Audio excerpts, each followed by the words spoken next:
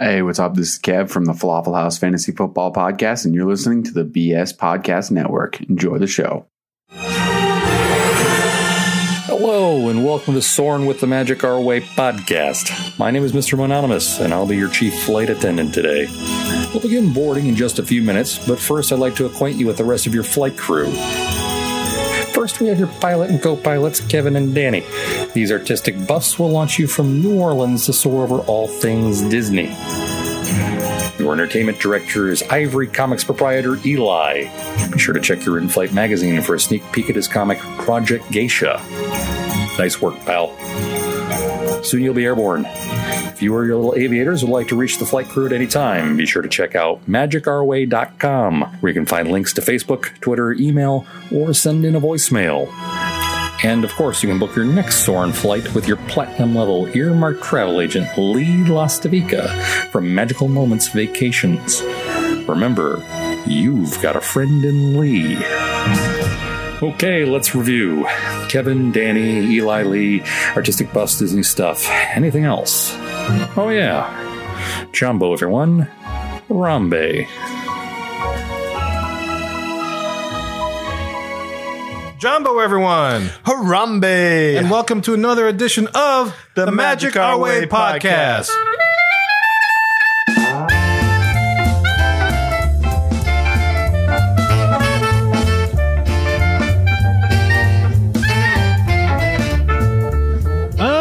Sante Sana, everyone. You're listening to the Magic Our Way podcast from New Orleans, Louisiana, in the United States of America. We are artistic buffs talking about Disney stuff, and this is the show in which every opinion is welcome.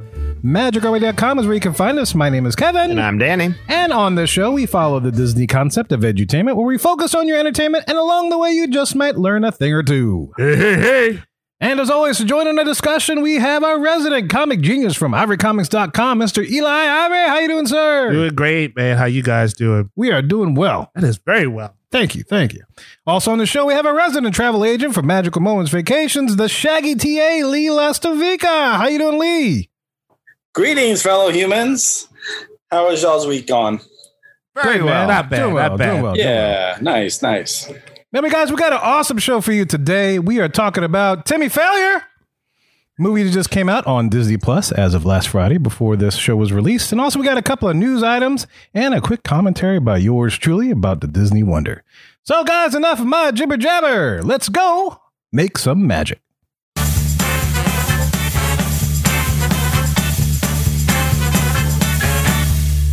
Well, guys, as of this show, the Friday before this show, the Disney Wonder came to town, to New Orleans, Louisiana, our home port. Yes. Okay. Disney Cruise Line is in New Orleans. How about that? Woo!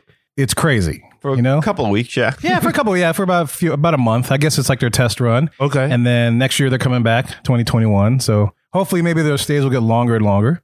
Hope so. But yeah, when I saw people start posting that on social media and whatnot, I got pretty damn excited. Disney Wonder's got a lot of sentimental value to me. Oh, okay. That was when we did our honeymoon. The Disney Wonder was a boat. That's the ship that we went out on in Port Canaveral. Right. That's all smooth. That's where you bought your DVC membership, right? That's yes, thank you. That's exactly where I bought into my DVC membership. They had a whole thing, and we bought that. We were newlyweds. We did it way back when, 11 years ago. Soon to be 12. So there's a lot of memories in there. We had a good friend that we met. She was, I don't know what she was. I think she was just a waiter. She was our waiter at the time. And on Disney Cruise Lines, the waiters and the sommeliers follow you throughout every restaurant, which is kind of cool. So you get to know a rapport. They get to know your kids. We didn't have kids at the time, but they get to know your kids, and they know exactly what to drink, what they're looking to eat and stuff, and they'll be able to get that for you. It's actually kind of nice. You get that relationship with them throughout the entire cruise. That's cool. But if you remember when I went my last cruise with my family a couple of years back, we ran into that same person, and she's kind of moved up. She's like one of the greeting officers. Like when you go onto the boat, they say your name, and she was like right there, and we're like, "Oh my God, it's you!" And she's like Julie from Love Boat. Exactly, yeah. She's like Julie from Love Boat now, but in a high rank, whatever Julie was. I guess I don't know if Julie was high ranked or not. But yeah, anyway. She was pretty high ranked. But anyway, so there's a lot of Disney Wonder. It takes me back. It was a lot of excitement. Also, to Disney Wonder, there's Princess Tiana's on that boat. Right on. She's got her own thing happening. So Tiana has come home. All right. To New Orleans. So that's pretty darn exciting. I wish I could have been there when I guess they had some kind of presentation or whatever to announce the arrival of Disney Wonder. But anyway, the whole point of me saying this is this. And I had a big emotional feeling when I saw that dang boat. You about to cry? Oh no. I don't know if I'm about to cry, but here's what happened. For the Mohikas that have followed me on Facebook and stuff, they know I've been doing a show for the past month. And the show is at a theater down in the French Quarter. So I've been going there every Thursday through Sunday. I've been going down there playing that show. So I'm right there. You know, I posted videos of the Natchez and the Calliope doing this little thing and just, you know, all kind of parades just kind of happen by, all kind of weird stuff. But Friday when the Disney one came to town, you know, I was just driving to work. I didn't even think about it or whatever else. And, you know, I was looking for a parking spot, looking for us. And all of a sudden I hear, I'm like, what the f-? And sorry, I did curse because I looked to my right and there's the Wonder. She's sailing away on her maiden voyage. Wow. I'm like, holy shit. It's the Wonder. Wow. You know, I literally screamed in my car. You know, I think I stopped looking for a spot. I was in the middle of the road and there's a car behind me. I'm like, well, you know, so I kept going and looking. I'm trying to find a parking spot so we hop out and take a picture of the dang thing. Man, I just, you know, I saw it for a blink of an eye. Because as you know, the Mississippi River down this point freaking flows. Yeah. That baby was flying. You know, Right. minute I parked, she was already downriver. I'm like, dang. But for the moment I saw it. I saw the stacks. I saw the lights. I heard the horns, and I just got all emotional. I was just like, oh my God, there she is, the Wonder. She's like actually in town. There she is, and she brought Tiana. She's in New Orleans. You know, and I hope she stays. It's great. We You know? pray that happens. I felt a sense of pride because here it is. I love That my big city. emotional feeling. Yeah, I love my city and I love Disney. And here they are kind of married together. Yes. You know, Disney is in New Orleans, you know, they're not, it's not the superstition that he was looking to build Disney World on the North Shore or whatever else, you know. That wasn't superstition. That You was know? real. It was real. Yeah. But I mean, never happened, right? Right. But, you know, Walt did find, supposedly found the animatronic here in New Orleans as well. But as far as something tactile, Yeah. the ship is right there. The ship is right There's there. no doubt. Right there. You can't deny There's the that ship. Disney was not in town. Here it is. You know, the last time I saw that was when Disney actually when they used to do world premieres for their animated movies. Okay. You know, The Hunchback of Notre Dame premiered here in the Superdome. And I was there. I remember that. Yeah. Yeah, and I was there, and that's the last time I remember feeling that same kind of emotion. It's like, oh my God, here's my two loves. Well, with the Saints being in the Superdome, it's like three, I guess. You know, it's like here's Disney in the Superdome when my Saints play, and they're doing their Disney thing, and I'm watching a Disney movie, and then it's the same exact thing. There it is. Disney's in town. So that there's a would freaking boat. I heard the freaking horn, and I saw the lights, the beautiful ships. It stood out amongst all the oil tankers and the paddle wheels and everything else. Yeah, just for that split moment, I saw her just flying by, like literally flying. I mean, it was kind of scary because So that she would was put booking Val and the kids at what, 4th or 5th love? somewhere in there. Yeah, Because usually when you get a big emotional feeling, 9 months later, there's a girl of Stoke. this is true. This is true. Yeah, Here comes another boat, baby. well, lucky So she wasn't with me. Yeah, so that might Lucky she happen, wasn't with you. Yeah, yeah, we would talk about 9 months later. Another You kid. were fully boat because you were I was fully. Yes. Oh. Yes. It was. Yeah. There So had been some did serious exciting. one going on that night. That happened. Right, in the right. car. I hear. Yes. you call Lee and say, all right, give me a price? No, I Anything? didn't. Okay. I didn't because I knew I didn't have the budget or the money to do it at this moment in time. Although I do still have a $2,000 credit from when I last sailed. Oh, wow. that I still can use and put it towards something else. So it's just money just sitting there. Eventually, I'm going to use it, but you know, I immediately texted. I was like, "Val, Disney Wonder's in town." It's like I want to go back on the ship. Yeah. You know? Yeah, you gave Bob Iger a $2,000 loan. Yeah, I know. No Basically, interest. I did. You know, I need to use it. Come But, on, man. ROI, return on investment. This That's is what right. you do. That's right. All you got to do is have your kids show a Disney movie in their gym. Yeah. Then the Disney, of course, they're going to sue you at first. Oh. But as soon as the word of mouth gets out, Bob will start donating money Oh, okay. Yeah. to you. There you go. Yeah, you set Yeah. up a little fund I and got it. Yes. Yeah, Yes. like you're Excellent gonna have idea. a cruise with the PTA group. you get an And they best apology. Yeah. Yes. I sail right out of New Orleans. I don't have to go all the way to Port Canaveral. Yeah, you're not Googleable. I'm Googleable. There you go. Googleable. When you texted that, I wanted to kind of go over there and take a peek. Yeah. But, you know, I'm like, it'll be back. Yeah, it should be back. It'll be Yeah. back next week. No Yeah. biggie. And plus, I'm stepping on one of these things in April, so You're going on the dream. knock on a wood. Yeah, the dream out of Port Canaveral. That's exciting. Port Canaveral is really nice because Disney built their own port. Here in New Orleans, they kind of got to rent out a port, so it doesn't look like Disney when you enter, but it should be nice. But yeah, anyway, back I to hope my it point. happens, though. I hope it happens because that's good business for the city, It and then is. hopefully they need some expansion. Yeah, I mean, there's You a know, lot of it'll be up validation more. in that too, because I mean, there's so many Disney fans in the New Orleans area. Yeah, no, I mean, it's not even funny, you know. Half of us go to Disney World maybe in 2 weeks during Mardi Gras. You know, half of the city, or half of the area is going to be down there taking advantage of the full week off. Oh yeah.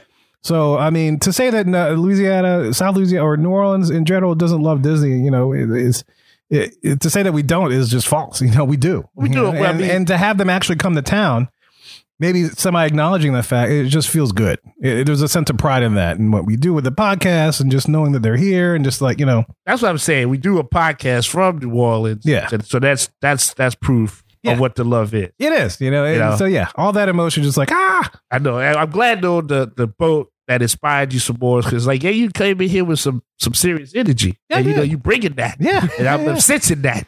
Yeah. Right here. I'm excited. I hope next week I get to go see it in port. I just got to figure out the schedule. You'll figure it out. Last time I saw him get that excited was when Lou Mangello was in the quarter. Yeah. Apparently he was. I didn't get a chance to see him that time because he took off on the maiden voyage of that boat. He was in town. He flew in, him and Becky Mankin and all those people. They were in town for a little bit. They did a whole thing. Oh, this past week. Yeah, this past weekend. Oh, yeah. no, I was talking about the first time they came the first time. Yeah. when we went down and met with him. Yeah, that was fun. Yeah, you and I got a picture. We met him. He remembered me. Yeah. It was I hope kinda he crazy. did. And he even came out. He climbed. You invest a lot in Disney. Yeah. You do. Yeah, but it was good. It was good. But anyway, yeah, so that's my thing. A little bit of pride there with Disney coming to town in New Orleans, and especially with Tiana on board. Ain't nothing wrong Of course, with that. you know, Ain't Tiana's nothing got wrong to with come that. home. I hope she came off that boat and said, Lordy, I am home. I hope she brought some gumbo with her. I hope she did. Yeah. I would like some I hope she chicken. had a second line. I hope she had the brass band. I hope she had the whole shebang. It's announcing like, hey, I have returned. No But anyway, problem. so there's my little thing on the Disney Wonder, guys. That's awesome. Well, I don't like that it went from a big emotional feeling to a little thing. The emotion kind of spit out Yeah. as he talked about it, and you know, That was- It was a big feeling. thing. It was a big thing. Yes, it was definitely was a big thing. You almost chased the boat out of your car. You could have like, Yeah, but there was a flood wall in the way. it was like a Fast and Furious And thing. Jackson with you. Brewery was kind of in the way. And Yeah. a bunch of cars are in the moonwalk. And people. And a river. You about to be like, I gotta see that boat move. Yes, that's right. We got to figure out the schedule. I want to go down there. Yeah, one time we just to should. show Lily. Just say, look, we're going to get on one of those. Yeah, you should. You That's should. cool. Maybe go live or anything. Maybe I'll go down there too or something. Whatever. We'll figure it out. Because I'm trying to get geeked up about this cruise thing, and I'm just not a cruise person, so it's hard for me to. What's that about the cruise? It's about the being on the water. The amenities itself. and stuff. Yes, Right. that's Yeah. exactly it. Yeah, it's nothing to do with the Disney boat itself, or I'm sure the hospitality and the amenities are going to be. Yeah, it's going to be awesome. It's just the idea of being on a boat. being on a Yeah. boat. Yeah. Well, hopefully you'll be able to sleep through most of the travel, I hope. and you I wake hope up and so. you're in a different port, and it's okay. Well, that's the thing. Like they're like, what do you You want to book? bastard it. Yeah. Do you want to book a massage? I'm like, not if I'm queasing. Don't squeeze me there. Don't squeeze me there. I ain't gonna want to be touched. I'm not gonna want to leave the room. I mean, there's some trepidation. But Yes, I I'm sure understand it'll that. work out. I'm sure it'll be good. We wish you well on your trip. That's what the sir. Dramamine is for. And, Yes, Dramamine. You'll and I'll get prepare. you some C-bands. We'll get you straight. Yeah. Oh, yeah. What do you say? You'll be prepared. Disney Cruise Line Wonder in town, New Orleans, Louisiana. Wonder if.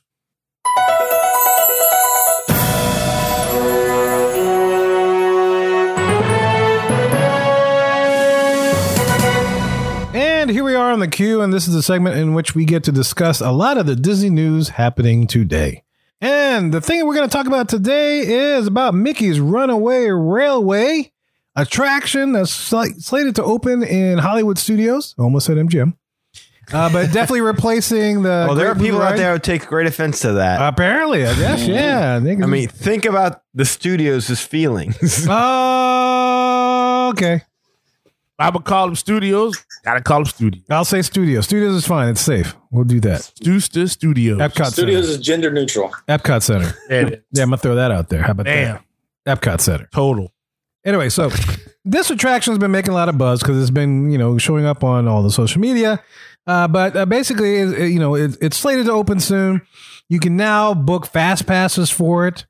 And we're going to have a resident travel agent talk to us about the tiers that it's appearing in and all the details about the fast pass. So Lee, tell us what's happening, sir. All right. So, yeah, Mickey and Minnie's Runaway Railway. That's what's replacing the Great Movie Ride, as you all know.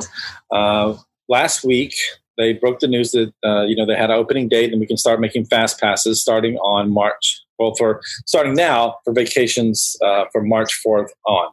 So if you have a Hollywood Studios Day planned after March 4th, then you can go ahead and grab that fast pass for the new Mickey and Minnie Runaway Railway. Now, wait, Lee. Yes. Did you get one for Danny or what?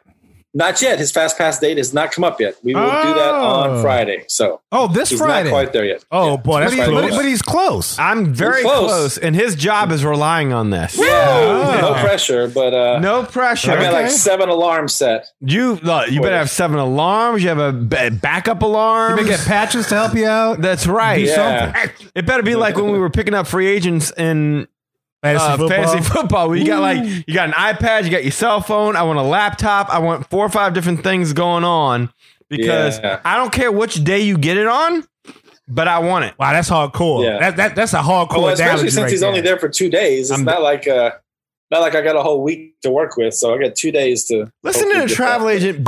And you're only getting like a 3-day Disney cruise. What you want? Yeah, the 2-day vacation. No, nothing about that 3-day cruise. Whatever about that. Land and sea. Woo, you doing it. That's a 5-day commission, Mr. Lastavica. Mr. Lastavica. Surf and turf, baby. Surf and turf. So it's coming. It's coming. The 15th. Yeah, right around the corner. So, all right, Lee. My question is, now we all obviously, if you're going right now, you want to get that Mickey and Minnie's Runaway Railway Fast Pass. It's going to be new. Everyone's going to want to ride it, et cetera, et cetera. But how about giving me and Kevin a shout out, because we said that the Fast Passes were going to be pretty much available right away. Yeah, we did predict this. Ladies and gentlemen, that's the wow. No boarding groups for Minnie and Mickey's Runaway Railway. Yes, good. But that caused Hollywood Studios to once again redo their tiering system. And now you have to choose between... we predicted that too. Yes, Didn't we did. predict I think that we too? did. We predicted a lot. As the wow, ladies and gentlemen. You think we're Disney fans or something? Nostradamus. Y'all know what you're talking about. Nostra Q. Q-Stradamus. There you go. Nostradamus. Nice. Nostradamus and Q-Stradamus. All the diamonds. I like it. So now you have to choose between Smuggler's Run, Slinky Dog Dash, and the Minnie and Mickey Runaway Railway. So obviously right now, everyone should try to get the Mickey and Minnie Runaway Railway. It's going to be long lines because it's a new attraction. Really? Because my travel agent asked me twice, are you sure you want? You sure you want to do this? Very sure. Do not do a podcast for Disney. Sure? Is this your last? Have I not written Mickey's Runaway? You sure you want to talk about this as soon as you come back from the trip? You didn't see that post on Facebook threatening to fire you if you cannot get this? Yeah. You did that? I did. Well, and then Danny's like, well, I don't care what everyone else wants. I want this. You know, my sister, my mom and dad, they can be left out, whatever, but I need this Fast Pass. No, that is not what I said. Wow. That is a very big overreaction. And I'm only clarifying, like normally I wouldn't care. I'm only clarifying because those people might or might not listen to this podcast. This time, don't listen to that, that Timmy Faye episode. I told him what I wanted, and he said, that's for everybody. And I said, I can't speak for everybody. Right. I was like, you do your job. Go like, how did I become... The You're the ringleader. You're the ringleader. I am not the ringleader. He's not the ringleader. There's 3 different parties, 3 different vacations going on. Now, I went and found out for him, and I texted him, and I said all 3 parties would be agreeable. But I never said, screw them. Let me just go on my own. You get me first, and then you worry about the rest of them. That would make you a grunt. Grunkle. Or a grok. A grad. Greg. Yeah, Greg. That'd probably be better. A crick? What did you say? A greenus? A grasshole. No pressure, Lee. No pressure. No pressure, man. No pressure. Get that joke. You had to watch our last. Yes, listen to our last Imagineering episode. This is 307. You'll Uncle enjoy Stan, great uncle. You'll have fun binging all of this. Yes, you'll enjoy it. All right, so Lee, go. What do you got? All right. So what I was just want to post to you guys is, again, once the hoopla dies down and things like that, Hoopla. what would be your choice for those 3? Let's say you've written them all, so there's no There's no like, oh, I have to ride this. I've never done this before. You've done all 3 of these rides now. What do you feel would be your go-to based on those tiers? Smugglers Run, Slinky Dog Dash, or Minnie and Mickey? Wait, because I haven't. You want me to imagine how am I supposed to predict what Mickey and Minnie Railway is going to be like? What if it sucks? I don't know. That's my question to you. What do you think? Do you think it's going to suck? Do you think it's going to be? I hope it not suck. I hope it does not suck. We all hope it doesn't suck. I think Smuggler's Run is not that important to me at all. I'll tell you right now, if I had to pick between Smuggler's Run and Slinky Dog, I'm going to pick Slinky Dog. I agree. We said that before as well. I would go with Slinky Dog. It's going to be dependent upon how good this Mickey and Minnie ride is, because I think my daughter would be like, yeah, that was cool. Roller coaster, Dad. You know, and that's what it's going to come down to, is how cool is this attraction? Right. Yeah. It doesn't sound like, at least this one doesn't sound like too crazy or nothing like that. So I guess, Slinky Dog would have to come out first. The promise of this attraction is this is going to be some next level technology. You're going to be watching the world in front of you transform into a cartoon world in front of your eyes, and you're going to be stepping foot into that cartoon world. That's the promise of this new technology that they're developing for this ride. And in the brief clip of it that they showed where the room transformed when they did it for D23 looked absolutely stunning and amazing. And that's something that if they do that, if they could pull off what they showed there, and it can happen in real time, that opens up the door for a lot of different ride system adaptations, I should say. So I'm kind of cool with that. And I think that this is going to be a great ride, but how am I supposed to answer that without knowing if it's any good or not? What my choice is Mickey and Minnie Runaway Railway. If I ride that and it sucks, then that line's going to go down and there's going to be no need to wait. And Slinky Dog is still going to be the one that you want to wait in line for. Right. Because Smuggler's Run is only, like we've talked about before, there's only 2 spots that you really need to get the full emotion of that ride. The other ones are kind of superfluous. Right. And Rise of the Resistance is off the table. Right. So if left to choose between those 3, I would take the Slinky Dog ride. I have yet to go on the ride, but taking Lee's premise, I would go there. See, so Lee's premise, I'm going to go with Mickey and Minnie Runaway Railway on the promise that it's going to be great. But that's I'm asking. You're basically asking me to guess. Flip a coin. I can predict. It's an opinion. It's an opinion based on the information uneducated you have on opinion. Yeah, it's an opinion based on something we haven't written. Or one of them we have. It's an uneducated opinion. You're asking me to choose something based on an unknown that hopefully within 2 months I'll know. Based upon hope. Well, here's my thing. I can predict this, I think. Okay. Last week on 307, and again, guys, listen to this show, to that particular episode, because I talk about the whole intermediate ride system that leads you up to the big grand rides. Yes. The beginner ride, the intermediate ride, and the big guys. This being a trackless vehicle in Runaway Railway, I predict this will be the intermediate to Rise of the Resistance. Getting those those younger kids maybe accustomed to what Rise of the Resistance, I guess the ride experience of it, not being on track. I don't know the level of adventure that that's going to have versus Rise. It shouldn't have that level of Rise, but it should be maybe enough to get the tweens or the older children a taste of it. Where do you put Slinky Dog? Slinky Dog's a roller coaster. That has nothing to do with that particular thing. But if I had to guess, Slinky Dog would set up a different roller coaster, like maybe Rock and Roller Coaster, because it's a similar launch system. I got to ask Kevin a question here. Sure. So, is there a trackless ride system that you're thinking of that might be too intense for children? Because Rise of the Resistance is tame. Well, I guess for younger kids with everything, all the shooting and all the craziness and stuff, maybe might be a little intimidating to them. It doesn't look like it's that intimidating, but if they needed something to kind of pump them up to it, I would guess maybe the Runaway Railway might do that. I see what you're saying. You know what I mean? Yeah, it's not an idea that you might get shot by a right. Or you have like these crazy guys screaming at you and stuff. It's maybe not that experience, but maybe a similar experience, but not as intense. But just intense enough to set them up for that. The trackless ride system has always been pleasant. Right. Like I've never had an issue, and same thing with Star Wars. Now, when there is that point where you feel like you drop, Mm-hmm. But that's not really a trackless ride system as much as, I think it's just everything else that's around. It's like when you're talking about like transformation into the cartoon world. Yes. That whole disorientation aspect of it. Yes. That's going to be something to behold because that really can change things. Yeah, I think so too. And I think it would be just enough to get people's the young kids' appetites wet to where parents can be like, hey, you know what? You enjoy that. Rise of Resistance is the same kind of thing. You want to ride this little Timmy or little Johnny or little Jane or whatever else?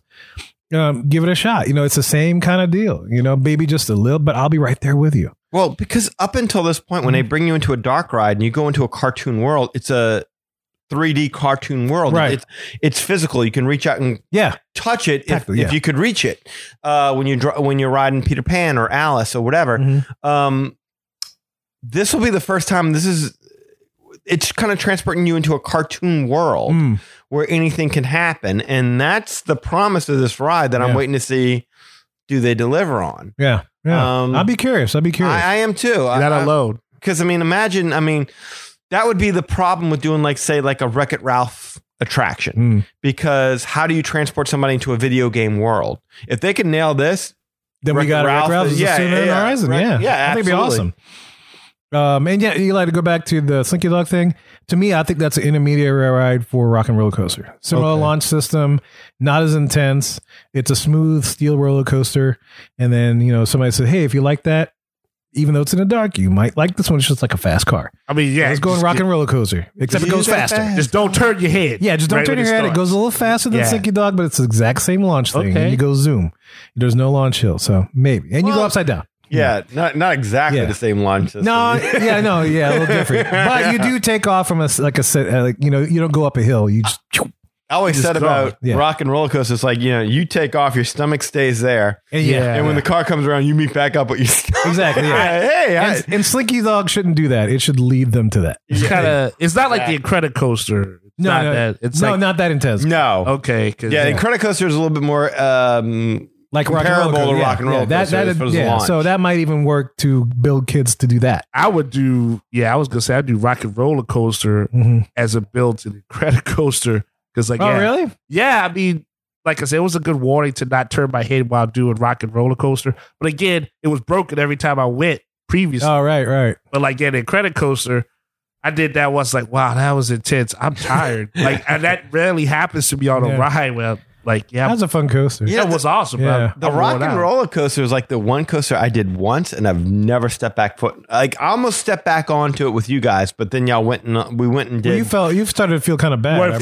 Star Wars, Star Wars, Star Tours gets me every time with that motion sickness. Yeah, and I've got to kind of bow out for a little bit. Yeah. And the unfortunate thing was our fast pass to Rock and Roller Coaster was immediately right after that, and I just didn't have enough time, and I didn't. Yeah, but that was a thing of pride. I didn't want to shut down Rock and Roller Coaster by throwing up. No, that's fair. Because you don't want to throw up, and then the projectile is going ahead, and you speed everyone into the vomit. Yeah, especially when you're going upside down and you catch it. Right in your nostril. Yeah. They would have just bought me a new Mickey shirt or something like that. I would have been fine. I just didn't want to have them shut down the ride for a Code V. And then, especially for your first experience. You're God damn it, again, they shut down that damn ride. Every single time. That was the thing. When it was open, I'm like, I had to go. It was a rite of passage. I knew I had to do it. And you did it. And you did Incredicoaster. I ain't afraid.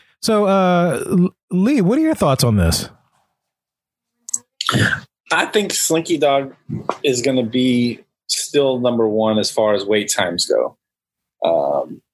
And that's what I ultimately judge what I use a fast pass for. It's not necessarily this is my favorite ride, or I really want to ride this. It's okay, well, can I save 60 minutes or can I save 30 minutes? And if I can save 60 minutes, then that's the fast pass to go to. So, again, I think once it's all said and done, it will be up to that particular attraction. And that one just seems it's a nonstop. it's still 80 minutes wait right now. Mm-hmm. So, I think that's ultimately what will happen. And who knows what they're going to do with the stupid tiers again. You're saying that you believe that at the end, Slinky Dog is going to remain triumphant as the longest wait on these three particular rides. Yeah, for these three. Interesting.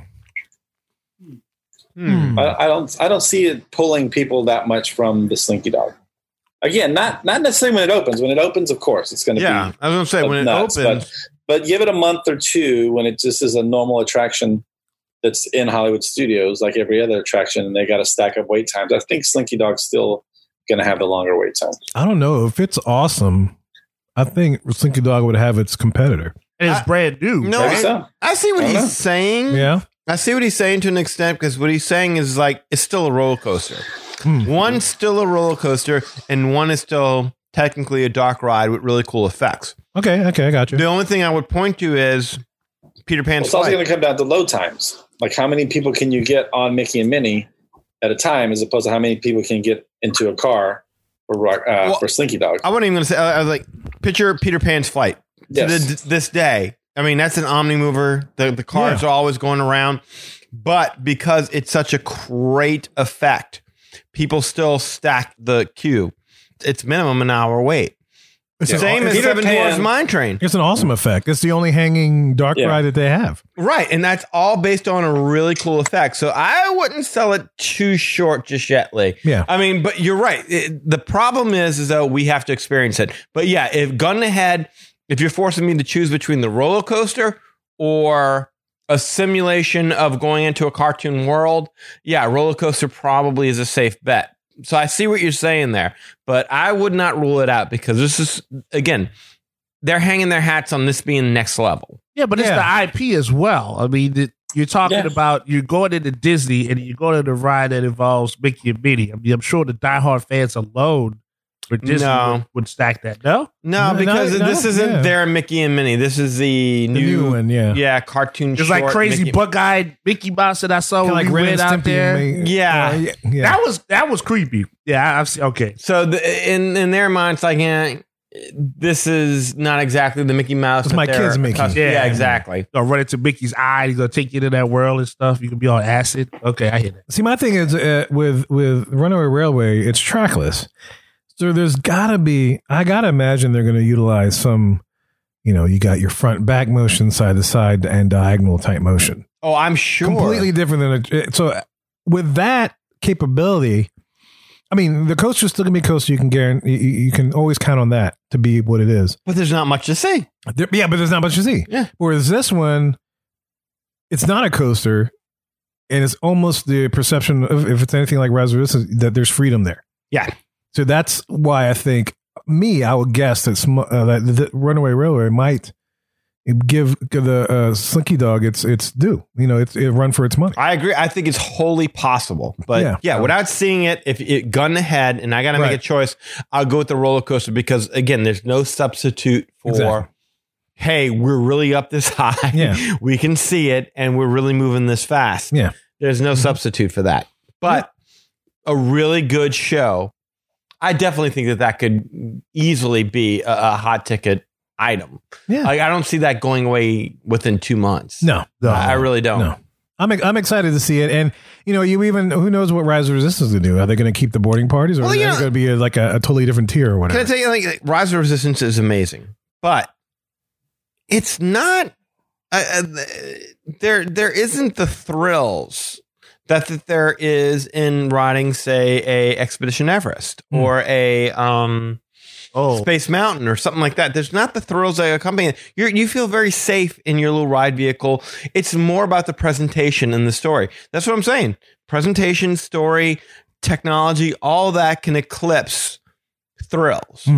So it's just how they do it. It's a long bird versus a short bird, essentially. Is that what you're saying? I can see that. Well, Rise of Resistance is like a 20-something minute experience. Now, again, we don't know what Mickey and Minnie is. I can tell you this.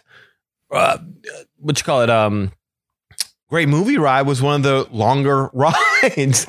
You sat on. You were there for a while. Yeah. It was definitely what they call a crowd gobbler. Yes. Yeah. Because even if you were on the ride, it was a long time. Even if you were in the queue, it was still a long queue. Yeah, that's the thing. And for years after it opened, that queue was still long. It wasn't until really late in the run where they just did nothing to keep it up. Yeah, you could just walk on in.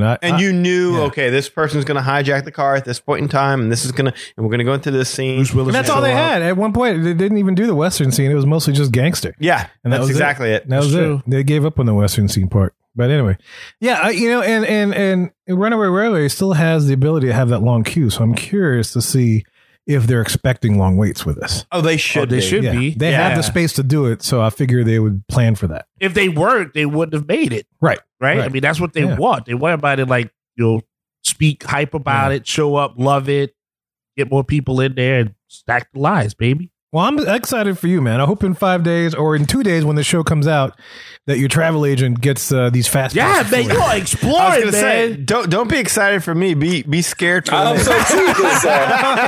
That's true. You got a whole. I hope so too. Are y'all gonna be wanting to? You don't want a tribe of lawlesses on you. I've got Rachel Roberge on speed dial right now. You don't want a tribe of lawlesses pissed off. I can tell you that. Yeah, I want that. That is all. Look, can I tell you something? You could probably book just me for Mickey and Minnie, and still everyone would be experiencing Smuggler's Run for the very first time. And when you're able to ride that as a family, Sandy and Aaron doing the engineer with Kelly and M steering the ship with mom and dad, your sister would want to pilot. Wait, time out. Why do I want to be on that ship when that happens? You want to film that? You definitely want to film that. They're going to want to experiencing that. They're definitely going to want to experience that. Yeah, so I mean, and then they should. And they should. Yes, it's much more fun that way, right? Like I said before, it's like if we're going as a group with all 6 positions filled by my friends, I don't care what position I go. Right. It was good trash talking with people you know. Yeah, it's going to be a blast. Yeah, absolutely. If I could watch my daughter and my wife pilot the Millennium Falcon, that's totally cool because they've never done that before. Right. But I've done all this. Yeah. I haven't done that goddamn railway yet. And the technology intrigues me. Yeah, it intrigues me too. I look forward to hearing your report. You mean this goes over being an engineer? Hurdles it, dude. Totally hurdles it. Oh, I'm sure. Cool. Well, guys, let us know what you think about Lee's question based upon what you know of Runaway Railway. Of those tiers, Smuggler's Run, Runaway Railway, Slinky Dog, what would you choose? Let us know. Well, can I tell you, I would love to hear somebody who's never experienced all 3. Yeah. Like Eli, what would you choose? Gun in the head. You've never done Slinky Dog. You've never done... Well, no, you did do Smuggler's Run. You did. There you go. We've already... Never mind. It's already... They've had it all 3, but out of those 2, put it like this. The real question is, if you've never piloted the Falcon, you haven't had that experience, then you compare the other 2 with that, and then go from there. That would. Yeah, I'm okay. I mean, the thing that bothers me, piloting's cool, but the thing that bothers me is that they split the directions. Yeah, no, that's why. That's the only thing that bothers me with it. I'm with you. The one, if I could do it all by myself. Yes. Yeah. And then have the co-pilot. And have everybody scream at you as opposed to be like, no, it's his fault. He goes up and down and hits hyperspace button. Yep. Yeah, I'll take the blame. I mean, but right. It's still fun. Look, that's awesome. Like, if you don't have a chance to co-pilot that ship, do it. Yeah. Like, you got to do it. But if out the other 2, I would try Mickey and Minnie. Yeah. I would try that first. Yeah. I would. I'm excited for this attraction. I'm looking forward to hearing what everybody says about it. Yeah, I want to see this tech. I'm looking forward to your experiences on it. I want to know about the tech. So in a couple of months, I guess, right? Or what? March? When are you going? Oh, next month. Dude, no. Oh, you're talking about me. I was going to say it's opening in March. We're going to be there in April. Oh, y'all gonna be there April. And dude, I might be like green in the gills because I'm going to be on that goddamn cruise ship. That's tough. Yeah, that's not looking forward to it. That's tough. Well, have somebody go on there instead if you need to, because you like the Christopher Columbus. No, dude, you're out there. You're exploring. You're seeing it. You heard my story to gut out Rise of the Resistance. I'll gut out. I'll gut out Mickey and Minnie. Oh man. Oh my god.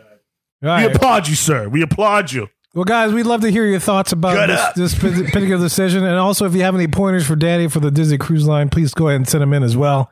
Show up Magic. Maybe we'll do a show on how to prep Danny I kind of want to do a cruise. show where it's like, tell me why this is good. Yeah. Yeah, let's do that, guys. Tell me why I should do this. Show at magicoid.com. Let's help Danny with his apprehension. Why should I throw up? So maybe we can ease his soul and he can have a good vacation. So yeah, show at magic.com. Let us know that too. Your pointers for the Disney Cruise Line.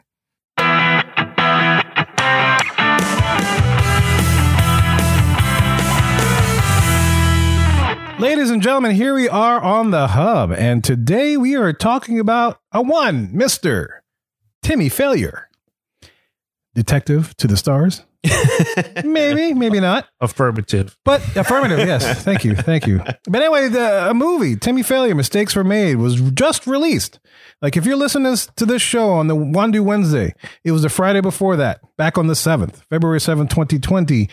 Timmy Failure, Mistakes Were Made was released on Disney Plus as the next movie. And this was something that we had talked about, I guess maybe a little less than a year ago. Yes. We were talking about Disney Plus offerings that were going to happen.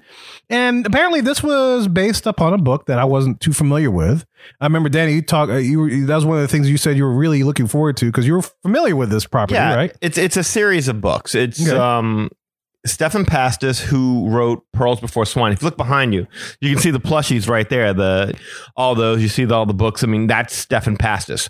And he usually does more of an adult-orientated sense of humor with his comic strips. So I was always a big fan of his. And you've met him. And we've met him. At a Comic-Con? Yes. Yeah. Oh, okay, actually, cool. Interesting story. I actually asked him about being on the podcast. Really? This past week. Oh, and awesome. he wrote me back. Because we used to, don't get me wrong, he wouldn't know me if we ran into each other. Right. But years ago, I emailed him and he emailed me back. And this was when Eli and I were doing our comic strip. Okay, yeah. We were doing the Floodgates at that point in time. And I'd asked some advice about how to do Zippertone. I think it was what it was. Yeah. And Zippertone, if you're not familiar with, if you look at a comic strip, you know how sometimes you have those little dot patterns that kind of evoke shading. I couldn't quite figure out how to master it. Okay. Yeah. And what it used to be is that comic strip artists would cut out, it was almost like a sticker, and they would cut it out and place it onto their drawing. Well, now everyone just does it using Photoshop, and I couldn't quite figure out how to make it work in Photoshop. So I'd asked him for advice, and we kind of emailed back and forth, and I told him we were going to be in Comic-Con, and so we met him over there and talked to him briefly. We even gave him a copy of our strip. Yep. And he was just the coolest guy in the world. I mean, really very down-to-earth guy. Enjoyed talking to him. And so, just last week, a couple of days ago, I think it was, I emailed him and was like, hey, man, look, we're going to talk about it if you feel like being. He's like, dude, thanks for the invite. I really appreciate the offer, but I can't. Right. Which made me realize, I should have realized we can't even get an Imagineer on the show that still currently works for Disney without them having to approve whatever they do. NDA, not disclosure agreement. I got you. That makes sense. Just kill it all in love. They just Disney. Damn. At least he was honest and straightforward. He was. The things very appreciative. Yeah. I mean, he's a cool guy. I love reading his stuff. So anyway, that's how I got into Timmy Failure. He was doing kids books. Lily was 4, I think, when Mistakes Were Made came out. So this is his book? Yeah, this is his book. Is this his story and everything? Yes. He wrote his characters, did the illustrations and everything like that. He used to be a former attorney. Okay. And he just didn't like being an attorney that much. So, I mean, if you ever go back and read a story, or listen to a story, I should say, he's done a lot of interviews. Yeah, I mean, he had an interesting path to becoming a cartoonist. But anyway. It's kind of like Lou's path to a podcaster. It's like our path, but backwards. It's like this. Lawyer and no. It's soul-suckingly boring. I'd rather do so. And he tells a story about how he drove out to this ice skating arena where Charles Schultz, the guy who did Peanuts, was going to go. And he met with him and he gave him tips and pointers on how to do. And he's just a cool guy like that. Anyway, long story short, he did the book, so I couldn't wait to pick it up, read it to Lily. We just both thought it was funny. Cool. And we just kind of kept it going ever since. And so when this was announced, I think it was a little before D23. I think it was when they did the Disney Plus announcement. Right, yeah. They announced the Timmy Failure, and we were just over the moon when we found out that there was going to be a Timmy Failure movie. I remember when we talked about it on the show. That was one thing that you jumped on, is that you were looking forward to watching the Timmy Failure release. Couldn't wait, because the books are some of the funniest things that I personally think they're more for adults than what they are for kids. Okay, yeah. I really enjoy them, but I tell you what, watching the movie, I'm curious about the book, so I'll be curious to hear your thoughts about the book to the movie. Well, see, just to see that when we talk about what we think about the movie thing. Yeah, that's kind of where I'm at. I want to hear y'all's thoughts first, because I'm so prejudiced by having read all the books. Yeah. It's like whenever I try to sit there and offer a fair review or a critique, both positive and negative, everything comes back to the books for me. Yeah. And so I'm like, okay, I need to hear from people who haven't read the books first. That's fair. That's like if there's a Marvel movie that's been made based on a comic book and I've read the comic book first. Yeah, it's a different kind of dynamic. Different view, yeah. Right. You're watching the movie, but you kind of know what happens, but it's still different from seeing the movie as opposed to reading the book. But you still have that pull. So I get that. You got that history behind. Yeah. It's hard to judge it as its own thing when you've got something to compare it to. I hear that. And that's the problem. Well, just a quick poll here. I know Danny, we just established Danny has read the books. Eli, have you read any books? No. I haven't read any books. Lee, what about you, sir? I haven't read books in general for a long time. He's like, what's a book? You read everything on a tablet. I got that Braille action. Yeah. I had a chisel. I used to make some words out of that. I can read Sanskrit. Sanskrit. And Dead Sea Scrolls. My backyard. They're probably still dead. I haven't read anything since I came down the hill with the 10 Commandments. I give you the 15. No, the 10 Commandments. All right, so we got 3 guys that haven't read any of the books and stuff or whatever else. Yes. And we got one that's I would consider the expert of us all, since he's read the books and he's watched the movie. Oh, yeah. So as we do with all the movie reviews, I guess we'll do a spoiler-free and then a spoiler-filled Sure. action, and we'll start with our opening thoughts about what we thought about Timmy Failure. So we'll go with the 3 guys that haven't read the books or anything else, and we'll end with Danny. Yeah. Since he's got that different kind of view from us. So Eli, would you like to do the honors and lead us off, sir? Oh boy, what an honor it is. Okay, I gotta admit, it's quirky, so I didn't know what to think of it at first. Mm-hmm. I liked it in the beginning, and I loved it at the end, and then it was just like some parts about it that I wish would have come to fruition more than I was expecting it to be, and I'll get into that later. Yeah. But the overall quirky is just the best word I got for it. It's unique. It was fun to watch. I cracked up a lot, like more than I thought I would actually laugh at it, and so I had fun with it. Mm-hmm. So yeah, I'm the same way. I watched this late at night, so my concentration was there, but it was a little tough. So when I first started watching it, it was I felt it was, to me, it was kind of slow. Yeah, and then as it got going, it's like, oh, okay, I'm digging this, and I found myself like guffawing, laughing at a bunch of stuff. Yeah, especially all the way to the push to the end when we got to the third act. But then you know what? I went back and this morning watched at least the first half of it with my kids. My kids were up, and it's like, hey, y'all should check this movie out, see what y'all think. Turned it on. They were. The minute it started going, when the polar bear showed that, they were mesmerized. Yeah, your kids must have loved it. Yeah, they were watching. They're just like, before I know it, all 3 of them are just sitting there just like watching it. And they usually don't do that. Usually they're just, they're yapping or something. But yeah, they were quiet and just watching the movie. I was like, oh, there's some magic with this Timmy Failure thing, you know? And then I got try to get my wife into it because she's studying to be a school counselor kind of stuff, and it's like, hey, there's a school counselor in this thing. Oh, that's smooth, Kevin. That's smooth. Like, hey, check this out. So I'll have to see. I know they finished it when I left for work, so I'll have to see what they think afterwards tomorrow, what they thought about the whole movie. So I'll get that opinion later.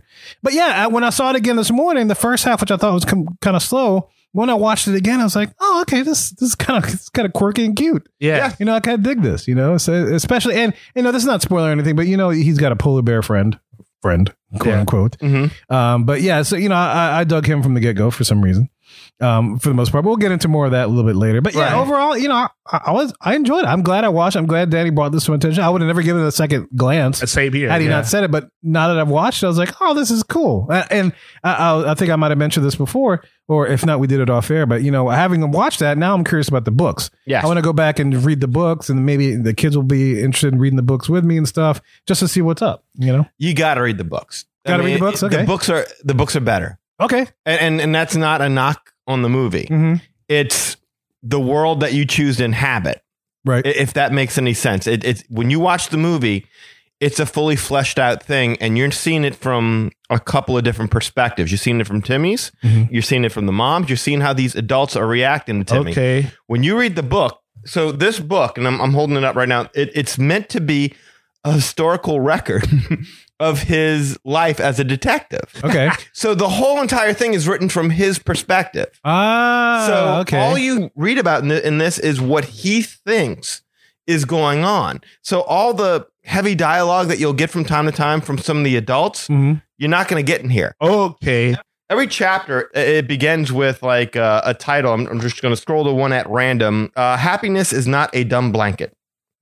It would be which is a play, and that's just me picking it at random. that's a Peanuts reference. Right. And every single one of these are like that. And Timmy is just so much more rambunctious in the books than what he was in the movie. In the movie, I felt like he was more of like you ever watch Dragnet? Yeah. It's like Joe Friday from Dragnet. That's what very deadpan, very straight-laced, and I was like, what's wrong with this kid? and I'm cool with that choice. I mean, I think that just works. Just the facts, ma'am. Yes. Yeah. But in the movie, he's got a lot more of a range of emotions. In the book, he has a real more range of emotion. In the book, I'm sorry. Okay. Well, in that one, yeah. You know, it's funny throughout the, there were sparks of that throughout the movie. It's like, oh, okay, so I'll see a glimpse of him as just being a kid. Yes. You know, and then I'll see, then he'll go back to the detective thing. And then the other times where, he's his reaction to, whatever's happening. We'll get into it later, but his reaction to certain situations, you could just see him not being that detective kid, but you could see him just being a kid throwing a tantrum about something that's happening to him. And it's like, so yeah, I kind of saw a little bit of glimpses of emotion, but it wasn't, like you said in the book, it wasn't as widespread, I felt. Yeah, exactly. I'm curious about something in that book, but I'll ask it later. Okay. Because I don't want to spoil anything. No. I'm kind of anxious to get into that. Yeah. In case you can't tell. Yeah. All right, Lee. So what about you, sir? What'd you think? Well, first of all, I have to admit, I actually fell asleep the first time watching it. Failure. Man. Well, that's a demerit. That's a demerit. Affirmative. But that might have had more to do with the fact that I spent like 4 hours building and repairing a fence that my dog has destroyed. So you sure it wasn't a polar bear? Yeah, well, B sounds like. I will tell you that polar bear reminds me a lot of Patches. I will admit. So total Patches. Total Patches. I watched it again today, and I actually watched it literally like right before we recorded. I watched the movie, ate dinner, and I'm on here now. So I watched this movie again less than 2 hours ago. I think it still is very slow in the beginning. You have to really want to care about the movie if you want to, hang on. But once you get past about halfway, I guess it really becomes more interesting. The end, not the end, but like I guess what you call the third act. Man, I was chopping onions for real. Yeah. There was some that I wasn't expecting to get that emotionally invested in it. I think overall, this is probably not like going to be in my top, 10, 20 movies of all time, but it's a really different kind of movie than Disney puts out normally. It's kind of got like an independent movie feel to it almost. It doesn't feel like a normal Disney movie at all. I would agree. Yeah, in some respects, that's kind of refreshing, isn't it? Yeah, exactly. Original, so I like that. Right? I like that part of it. I wonder too, like if people from Seattle maybe get some of the references more or enjoyed it more than I did. But you could tell like all the little hipsters and that whole Seattle vibe going on in there. So I think you need to know a little bit about that part of the country to appreciate it too. Like Oregon? Yeah, it's Portland, Oregon. Portland, Oregon was the totally different state. Yeah. What did I say? Seattle. Portland, Seattle. That's not even a thing. Portland, Oregon. Okay, whatever. It's still wherever the guy was from. Who gives a That's another debate. Not so unprofessional. Yeah. But that's the thing, right? Like, there's so many little lines and sayings, and it's like I've got like 8 or 10 little things that he says throughout the movie that's just like, it's just funny.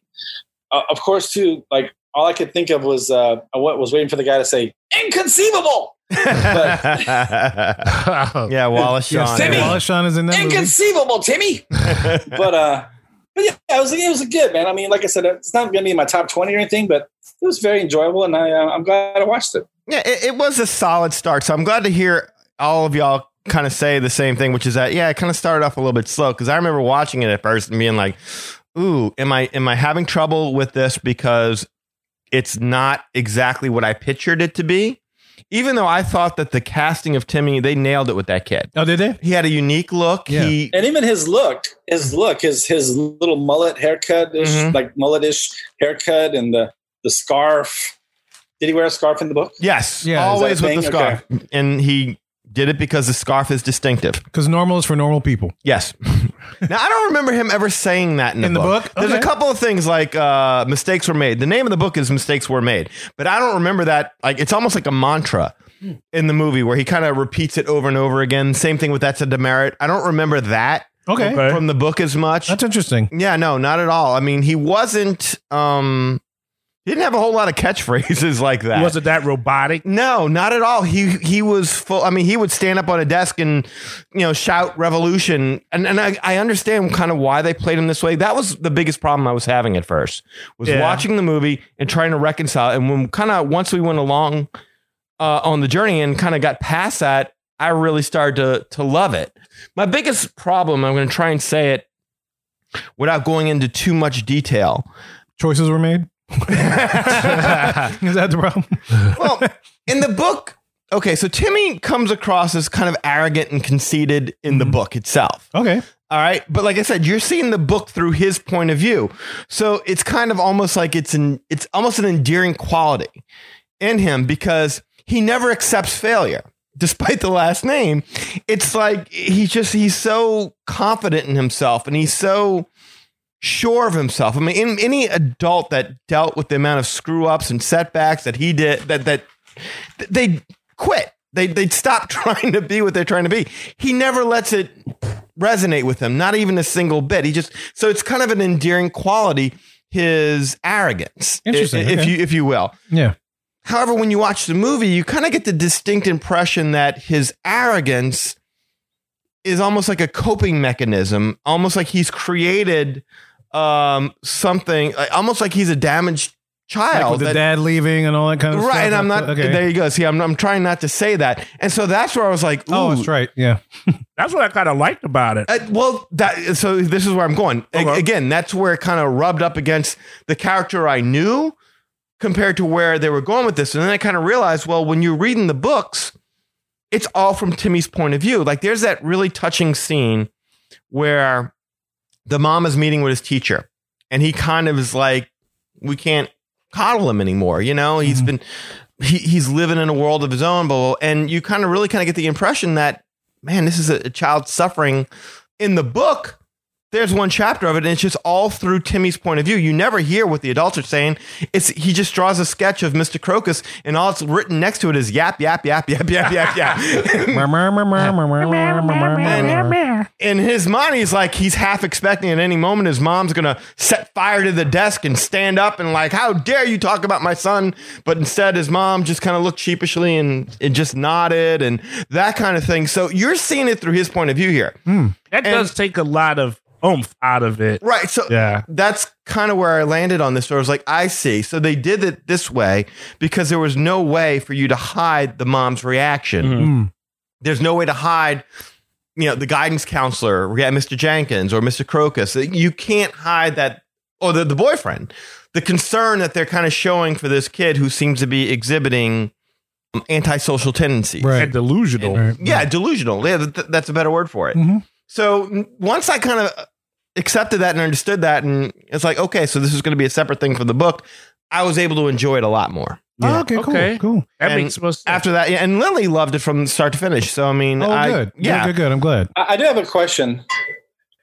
Was this movie made in the theaters and now it's on Disney Plus, or did they make it for Disney Plus? They made it for Disney. That's what I got. I figured it was an original. So cool. I mean, I think that's good because this is the kind of things that you're going to need on Disney Plus to keep it going. These kind of like, okay, little hidden gems. People are going to start talking about it. Oh, have you seen this? Things like that. And, they're going to have to do something other than the freaking Mandalorian, Or Lady and the Tramp. Yeah. Right. Yeah. I mean, because I'm going to be honest with you, I haven't touched Disney Plus since the Mandalorian ended. That, you know what? That's a great point to be made. And yeah, that Timmy Failure was the only thing I was looking. If not for us doing that show last week, and then me and Lily binge watching Gravity Falls, I'm the same way. I really haven't touched Disney Plus since The Mandalorian as well, or the Imagineering series ended before The Mandalorian. Yeah. But kind of piggybacking off what Lee was saying, I was fine with it being a Disney Plus original Timmy Failure, right?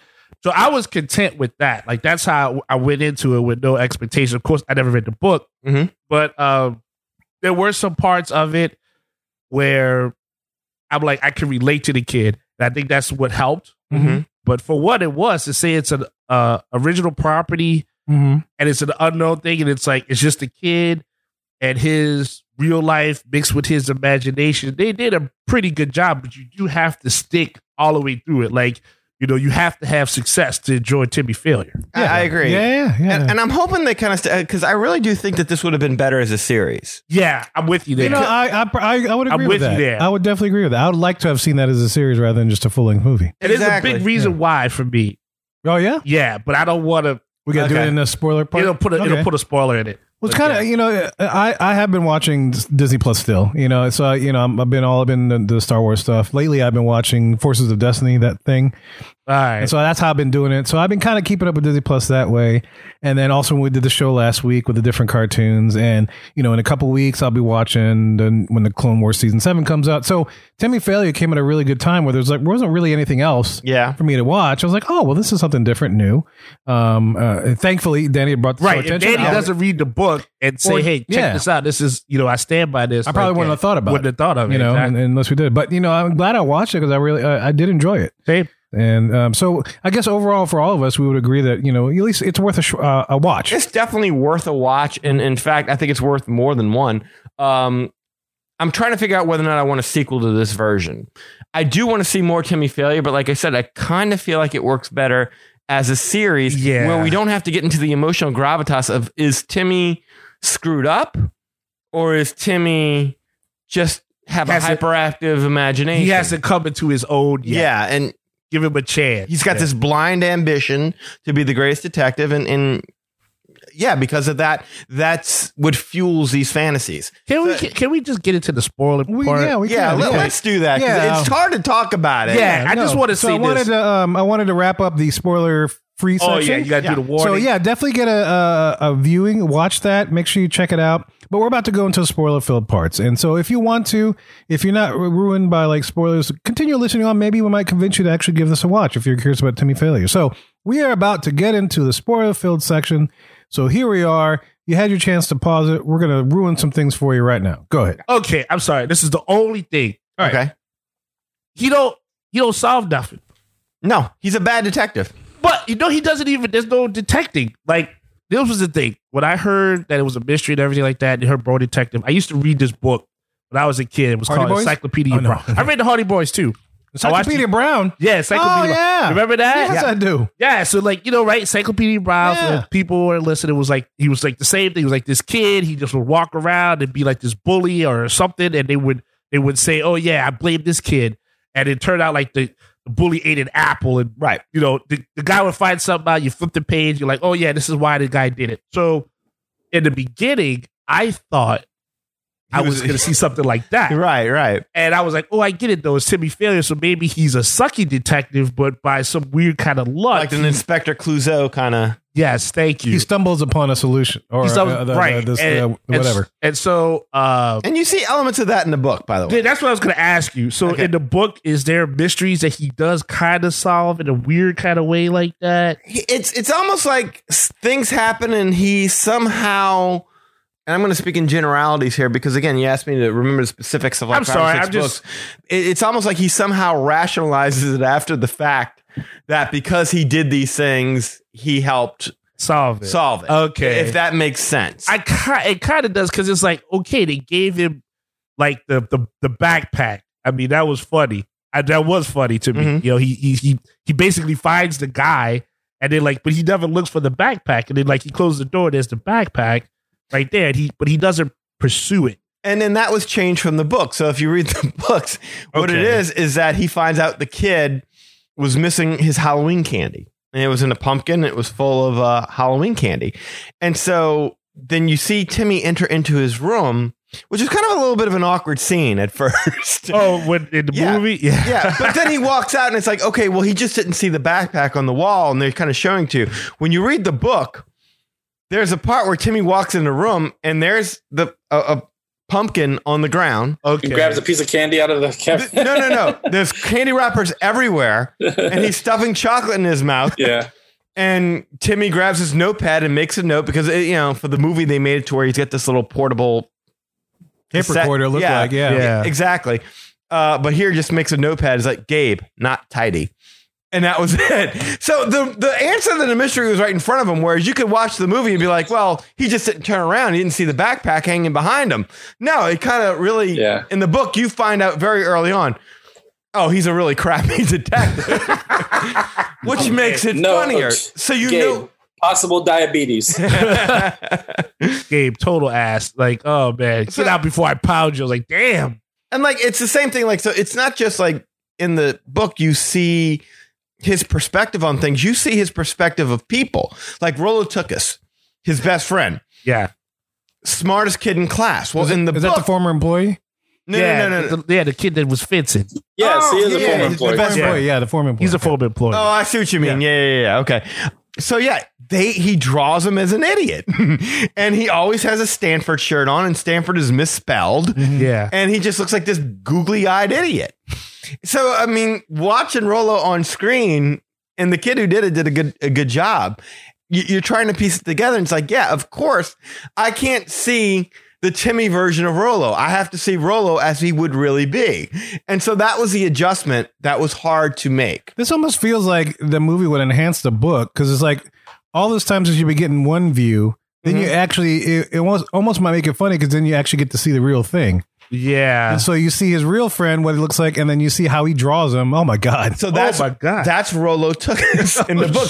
That is your introduction to what he looks like. And so no matter how smart he is, and he's very, like, as soon as Timmy meets him and he tells him about the case, and he's like, well, it sounds like Gabe ate the candy.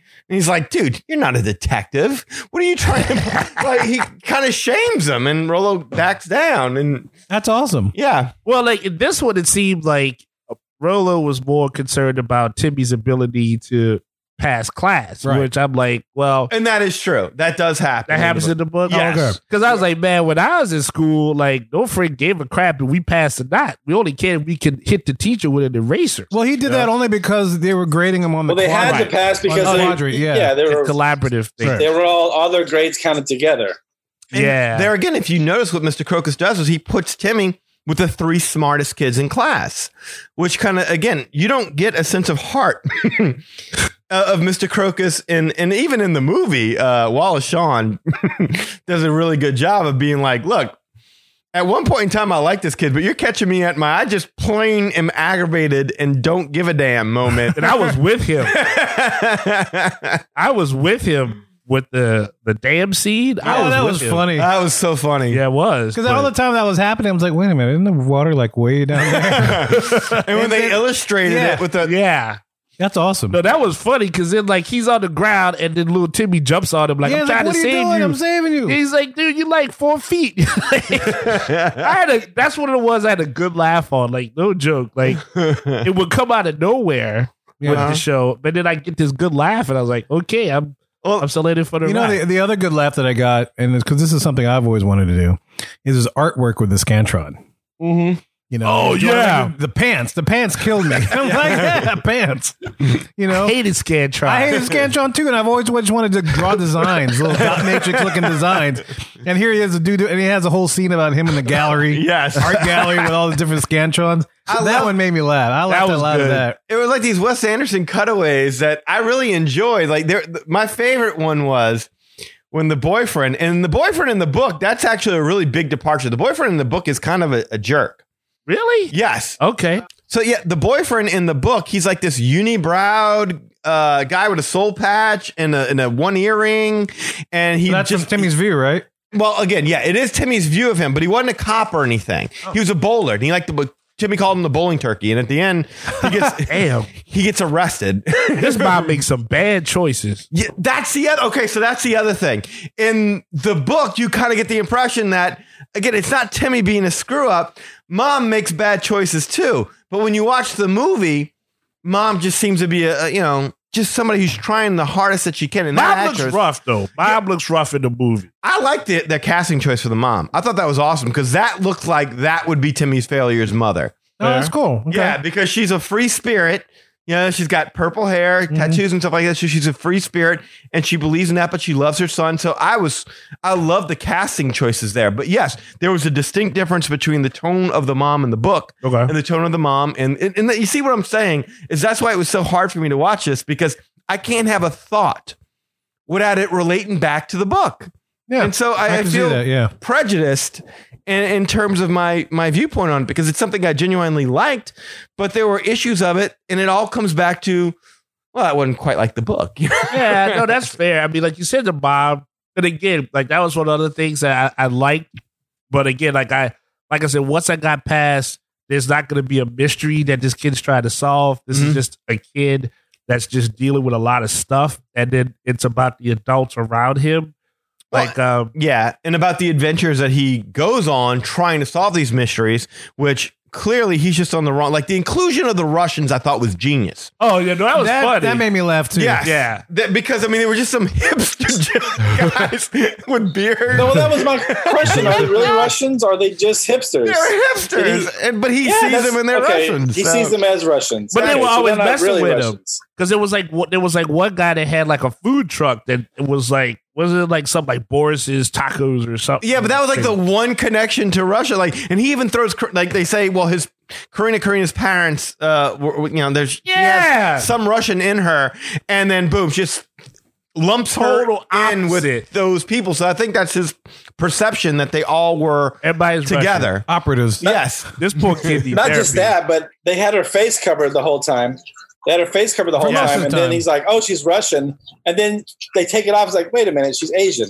Yeah, I gotta go with Lee. Usually, when Lee does like the race politics stuff, I walk away from that. But but she had the big box on her. Yes, and I was like, man, she must look really vicious, or maybe they're gonna explain like why he sees her like that. And then when they took it off her, I was like, that girl's sweet. Okay, like, she's hanging out there playing like water pills with a friend, and the dad shows up. She's like, "Hey, Timmy," and I was like, "Dang, what she did you like that, Timmy? Like this, you go to dance with you, she did solve a case with you, like none of that was like a girl that he liked because his mom actually brought it up. Well, okay, so that's where it's gonna go. Oh, okay. So in the books, that's inevitably where it goes. Having said that, Karina, that casting choice was, and it's no offense to the girl who did it, but yeah, that is just not what I picture Karina looking like or acting like. Karina was not a mean girl by any means in the books, but I never got the impression that she was just so ultra nice and sweet to everybody. So she treated kids like dirt in the book? No, never like dirt, but she's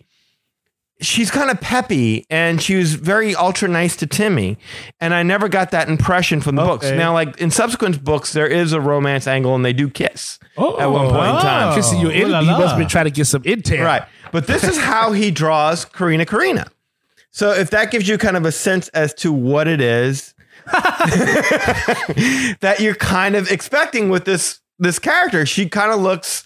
Again, she's not mean, but it kind of looks like she's not even. She should be like sarcastic based on that drawing in the movie. Thank you. So there again, that was something that didn't connect. Now again, maybe they had to tweak some things because this is on film, and again, these drawings reflect Timmy's interpretation of how these people are, and clearly, as you can tell, most things that Timmy comes up with are wrong. Now, I would give that character this credit.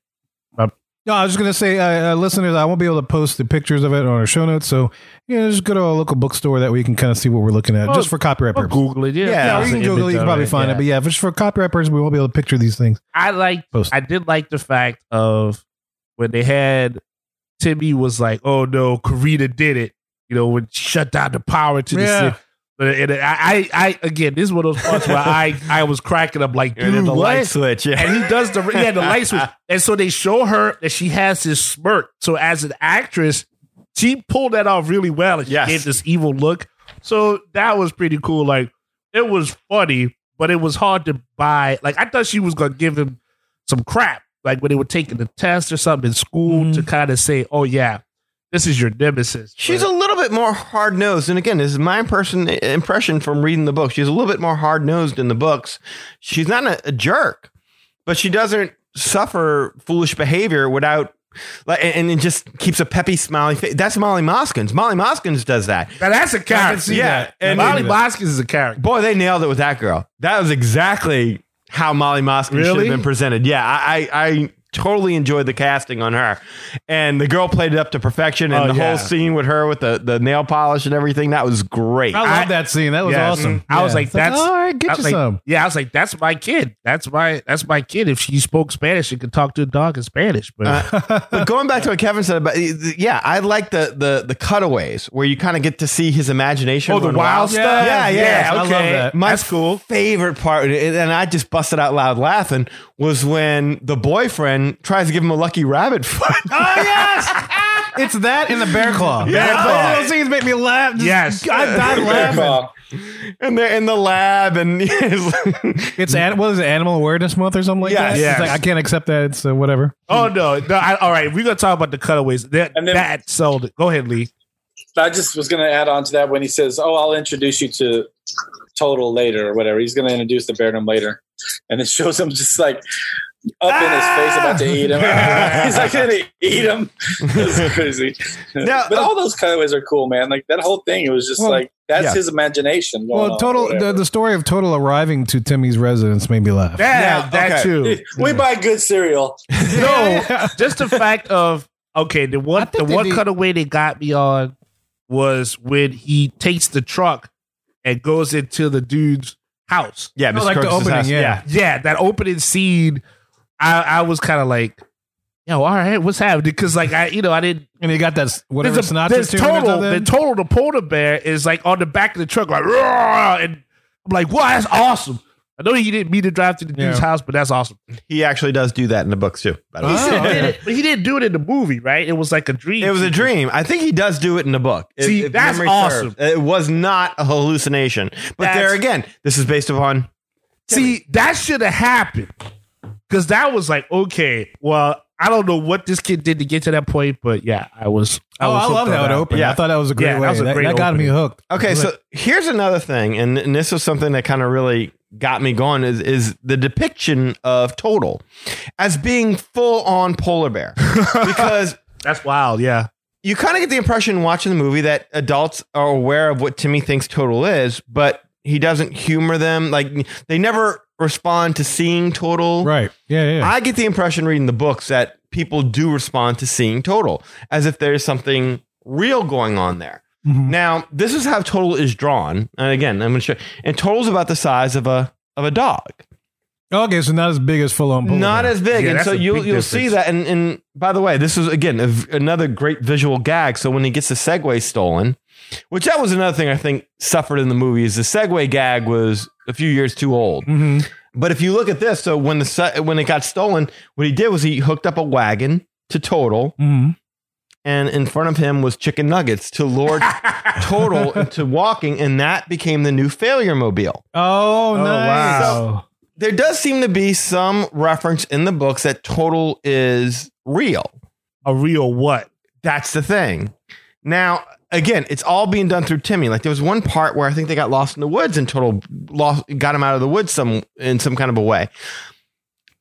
I always kind of picture Total as being kind of like a dog or something like that he just imagines as a polar bear. Yeah, I can see that. But clearly that's not the case when you watch these movies. No.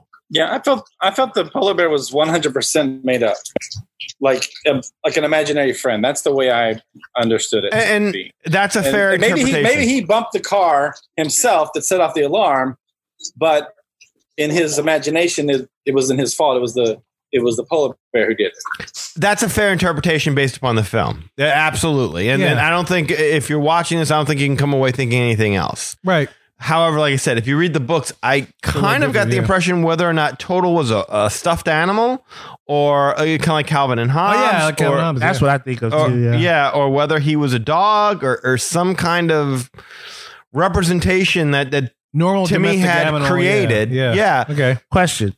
So does Total in the books, does he talk to Timmy? Yes. Really? Like, There's verbiage. Now, not often. Like Silent Bob? Does he help himself a case or something?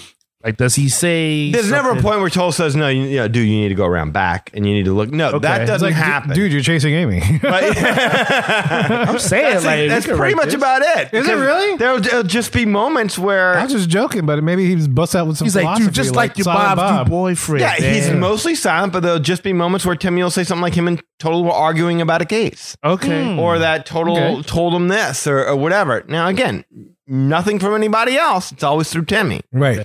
But Total's interaction with other people is more prevalent in the books, I should say. Yeah, he doesn't touch anybody really in the movie that I can remember. But the book is from Timmy's point of view. But the book is from Timmy's point of view. Man, Total was, man, if I wrote that book, man, Total be eating people. I want to know how he got the name Total. Totally awesome. He walked a lot of total of miles, I guess. Because he ate Total cereal. Is it really? Is that what the cereal that he had? He told us a whole bunch of pounds. No, because they never really said what cereal he had, so I would have believed that. Well, and there again, not to make a distinction, but in the books, at no point does Total break in when Timmy's dad leaves. I don't think you even hear about Timmy's dad. Oh, wow. He just kind of makes a reference, I believe, and again, I'm going by memory, that Total just showed up one day, eating out of the cat bowl. See, I really took that. Not cereal, cat bowl. The cat bowl. That's a big ass bear to me. That's interesting. Oh, that's right. In the book, it's not that a bear. Big. Sorry, I'm flipping it too much on myself. Well, in the movie, he was searching for food. That's why he left his land. Right. Like, wow. I was like, I watched. He said, goodbye, Mr. Narwhal, and he left. Yeah, right. I watched the Coca-Cola commercials with the polar bears. They always look happy. Yeah, they look nice. Not Total. He's like, no, hell with that. Ain't enough food here. No, I think you and Total could chill. Because Total seemed like he's a good chiller. I would totally take care of Total. I would totally take care of Total. And Total would take care of you totally. I would be like, man, how you want some fish today? What's going on? Like, no, Eli, I just want to sleep right here. Can we do that? Yo, man. You'd be like, yeah, man. Yeah, man, I got one of your cousins right here laid out on the floor, man. You'd be like, what the f? What do you mean? I got my cousins on the floor. What are you talking about, watch Total Recall, bro? Come on, man. Don't get mad, man. I'm bouncing. Man, you're crazy. I'll be like that, man. Put my cousin on the floor. What's wrong with you? Man, you don't want to go to the cold, Is that a picture with your girlfriend with my cousin on her back? Hey, man, I'm leaving, boy. Total, don't be like I ain't doing that. it. I'm going back to wherever Pola came from because I can't remember what the hell Pola came from. I need you, Total. I can't do this. We got to solve this case. You got my cousins on the floor and your cousins on my girlfriend's back. And look, man, what about the briefcase that's up there in the kids' locker room? How we going to find that? Got to do that, Total. All right, I'll stick around. All right. But then I'm leaving. All right. We'll work it out later. All right. That's a demand for both of us. All right. Affirmative. Totally. Yeah. I dig the fact that it's just the fact that it was a polar bear that just pops out of nowhere. Mm-hmm. And I thought it was something like, they did the thing, the dad left, he closed the door. Like maybe I overthought it. But he closes the door and then boom. Here comes Total. He busts through the door. I thought it was like, this is an intro into this kid's brain. That's it. Dealing with that trauma. That's exactly what the movie wanted you to do. And that's what I'm saying. That is just not present in the books. Okay.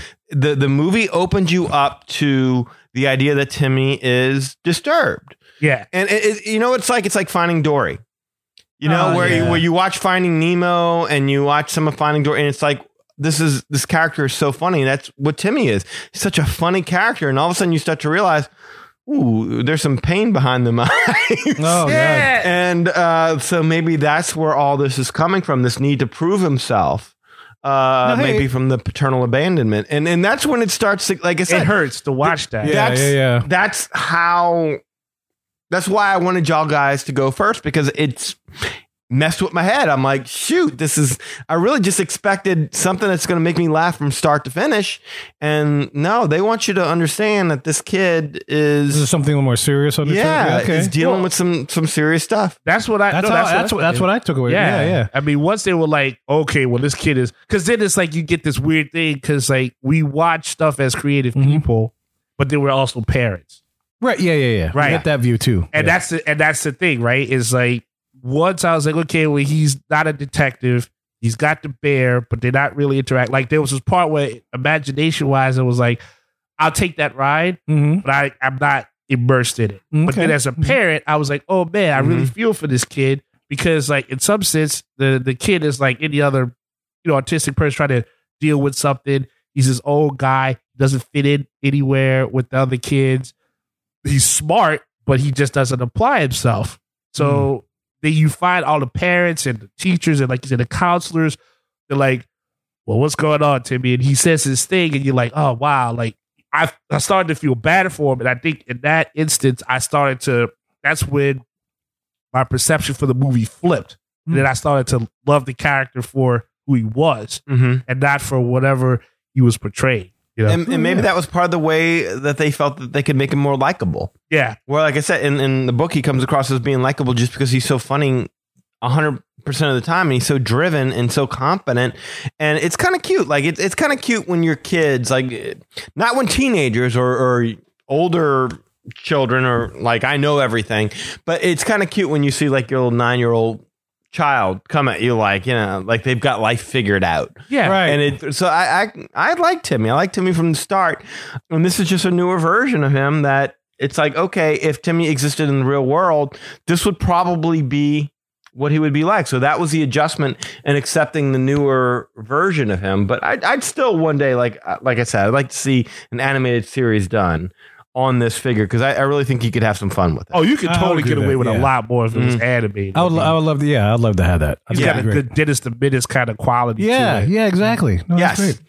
Even though I enjoyed the movie even with the Gravitas stuff, but I think the fun part would be good too. Yeah, you know, just have the reality. But yeah, no, I thought it was definitely worth a watch. So all the weekends, you should definitely check it out. I hope we get this kind of content in the future. I really do. I do too. This was good. This was refreshing. This was something different. Because you know, up until this point, for me personally, I'm looking forward to season 7 Clone Wars, but there was nothing really in between. So this popped up at a great time. Yeah, to have something new to watch. Maybe the content is out there, we just don't know it. Oh, maybe not. I mean, granted, I'm going to go back and watch Gravity Falls in order. Yeah, I'm going to definitely do that. Yeah, and maybe some of the other stuff like Gargoyles Handyman. I don't know. Yeah, I like the librarian's her jacket. Reed or Breed. That was a weird character. Yeah. Okay. So in the book, Flo is a guy. Oh, he's a motorcycle guy, just the same. And they made her Butch. Yeah, really Butch. Which I had no problem with that casting choice. That was fine. That's a good awesome. point. Yeah, that was. You want to see Flo real quick? That's Flo. Wow, that's a difference. Looks like a Cossack. Wow. The movie makes the book even funnier to me because it's like, okay, here they are in reality, but to Timmy, he would think a butch lesbian is a guy. You know what? That's a good point. True. That Maybe is awesome. Really yeah, I need intel because he doesn't understand that concept yet. Yeah, because he's so young. But yeah, he would interpret a butch lesbian as being a guy like that. So in the book, does Timmy watch some show or is he inspired by some movie that makes him think like this? No. Wow. No. To me, he's ambitious. He's driven. He is confident. He's secure in himself. And he really does fancy himself the smartest kid in class. He thinks everyone else is an idiot. I just figured like a detective, he would have watched like, I don't know, Philip Marlowe or something. I thought there was something. I'm sure he might have, but Dragnet. Yeah. To my knowledge, and again, maybe I'm forgetting something. Maybe people who are a little bit more familiar with the books, I've read them to Lily, but I do not remember there ever being a point where like he was trying to emulate Columbo or something like that. Columbo. It never happened. I mean, he was just from the get-go. It's fun. He just starts off with, I'm the greatest detective that's ever lived, and here's a chronicle of my journey. So, Mohicans, ladies and gentlemen, guys, if you checked out Timmy Failure, we'd love to know your thoughts of it, or even if you approach it from the view of the book. If you read the books and then watched the movie, we want to hear everybody's thoughts because this is something new, especially for the three of us. Yeah, Danny's got some experience, but he wants to hear views from people that haven't read the books and just watch this movie. For sure. If you got Disney Plus, I know most of you guys do because a lot of us were talking about the whole Star Wars thing and all the Mandalorian and stuff. So we want to hear your thoughts about Timmy Failure. And you're supporting a really good guy. Yeah. Stephen was awesome, man. He was awesome. Well, that's good. I'm glad. And if they made a series, so you would watch this if this was like Timmy Failure, the series? Yes, absolutely. And in fact, for sure. Yeah, no doubt. It might work. If it was like a spot on thing of the book on the cartoon form, and then you got the movie to play it up against, I think they could work hand in hand. Okay, so you would watch it if it was animated, but not live action. I might watch it if it was live action. I would watch it live action for sure. I definitely would. Look, bravo for Disney to having the balls to make this. Word. Because this is a show about a kid who's kind of a dick. No pun intended. I mean, he's a kid working through stuff. That's funny. He just don't tell nobody. It is funny. I like that. I like the ego. My last point. Yes. I like the ego of the kid at the point where he had no money, he had no job, He ain't solve anything, but he would tell you, "Hey, Bob, you on the payroll." Or when his friend was quit, and then you saw his friend Fitzy, he was like, "I'm gonna double your pay because you're a trained assassin." Like, even as like, I'm gonna get a new office downtown. Yeah, that part I love. Like, there's a part in the book. I love that ambition there. There's a part in the book where the mom's writing out the bills, and it's like past due this and past due that, and he looks at her, and she's obsessing and stressing over the bills. And he's like, "What? You worried about? It's a mere drop in the bucket." Like when I cracked this backpack case, it wasn't a backpack case at the time. It was the candy case. But when I cracked this case, I'm gonna be rolling in the money. What are you worried about? It's just the ego that goes, and it just made it so funny. That's what I'm saying. There was touches of that in the book, but Timmy always brought it back to, I just gotta do this job, and we got it. We're good. Yeah, he made more money than Encyclopedia Brown. So, guys, ladies and gentlemen, Timmy Failure on Disney. Timmy Failure, Mistakes Were Made, released 2020, right now on Disney Plus. Check it out. Check it out. We don't know how long it's going to be. We don't. This is the first year we don't know how long Disney is going to keep things or how they're going to rotate things out like Netflix. But it's on right now. If you listen to this, at least in 2020. So we'd love to hear your thoughts upon it. Get in touch with us and at show@magicarway.com.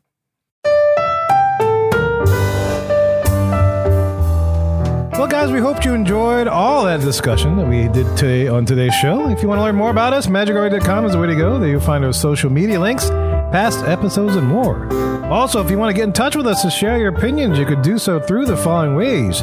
You can shoot us an email at show@magicarway.com, leave us a voicemail via our Speak By widget, or call or send us a text message at 1-815-MOHICAN.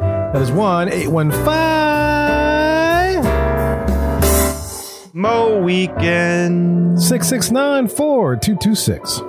Also, we got a couple guys do things outside of the podcast. First of all, we got Eli, does things with comics. Tell them what you got going on, sir. Yeah, sir. When I'm not doing this awesome podcast, you can find me on ivorycomics.com. You can see artwork that I have for many comics that I try to do there. Project Geisha, Savages, and About to Be Damned. There's a link to this podcast, so you never miss a beat. Get all that goodness, all of it. Facebook.com, you can find me there, Eli H. Ivory. As long as you're a real person, cool. If you're a bot, not. Project Geisha has a Facebook page, so just look on Facebook. You'll see Project Geisha. Go there, y'all good. Instagram, you can find me there at eivory504. And of course, on Twitter, I can be found at Hancockton166. So if you appreciate the madness, then you're just bringing me the gladness. Affirmative. And if you want to book a vacation so that you can go check out Mickey and Minnie's Runaway Railway, I got to say the full name. You could do so through Lee. Lee, tell me how to do this. Just give me a call at 832-431-1621. That's 832-AFFIRMATIVE. 832-AFRMTIVE. You can email me at lee@magicarway.com. Check out the Facebook page at facebook.com/travel. That's LASTOVICA travel. Instagram, you got a friend in Lee Travel. So if you do any of that, we'll get you hooked up and booked up with no. Total Vika!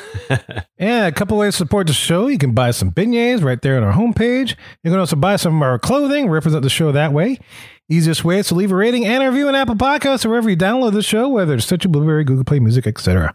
Also, be sure to support the BS Podcast Networks, who we are a member of, and support our partners in podcasting over there.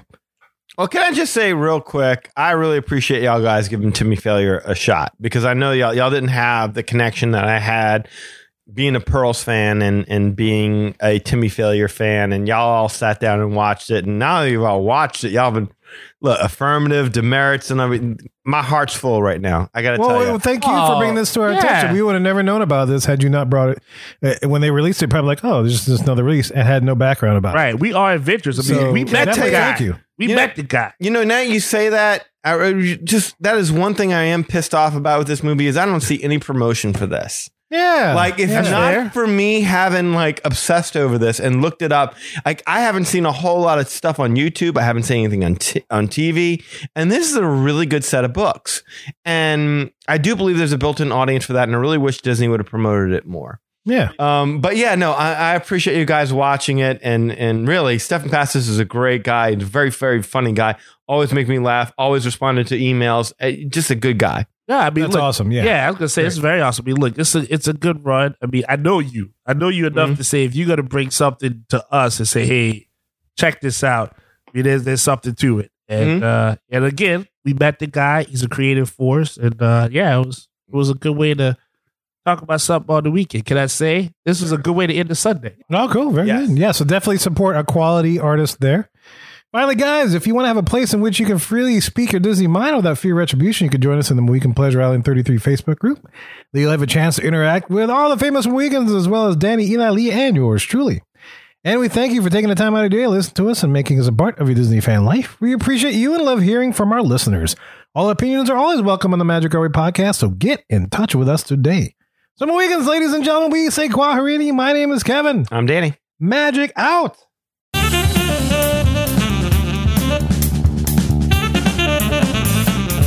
I have every intention of eating those bananas for breakfast, but I still somehow end up with tacos. Senor Burrito. That's a demerit. You know what, Eli? What? It doesn't matter where I am, but I always have Mad Hatter Radio with me.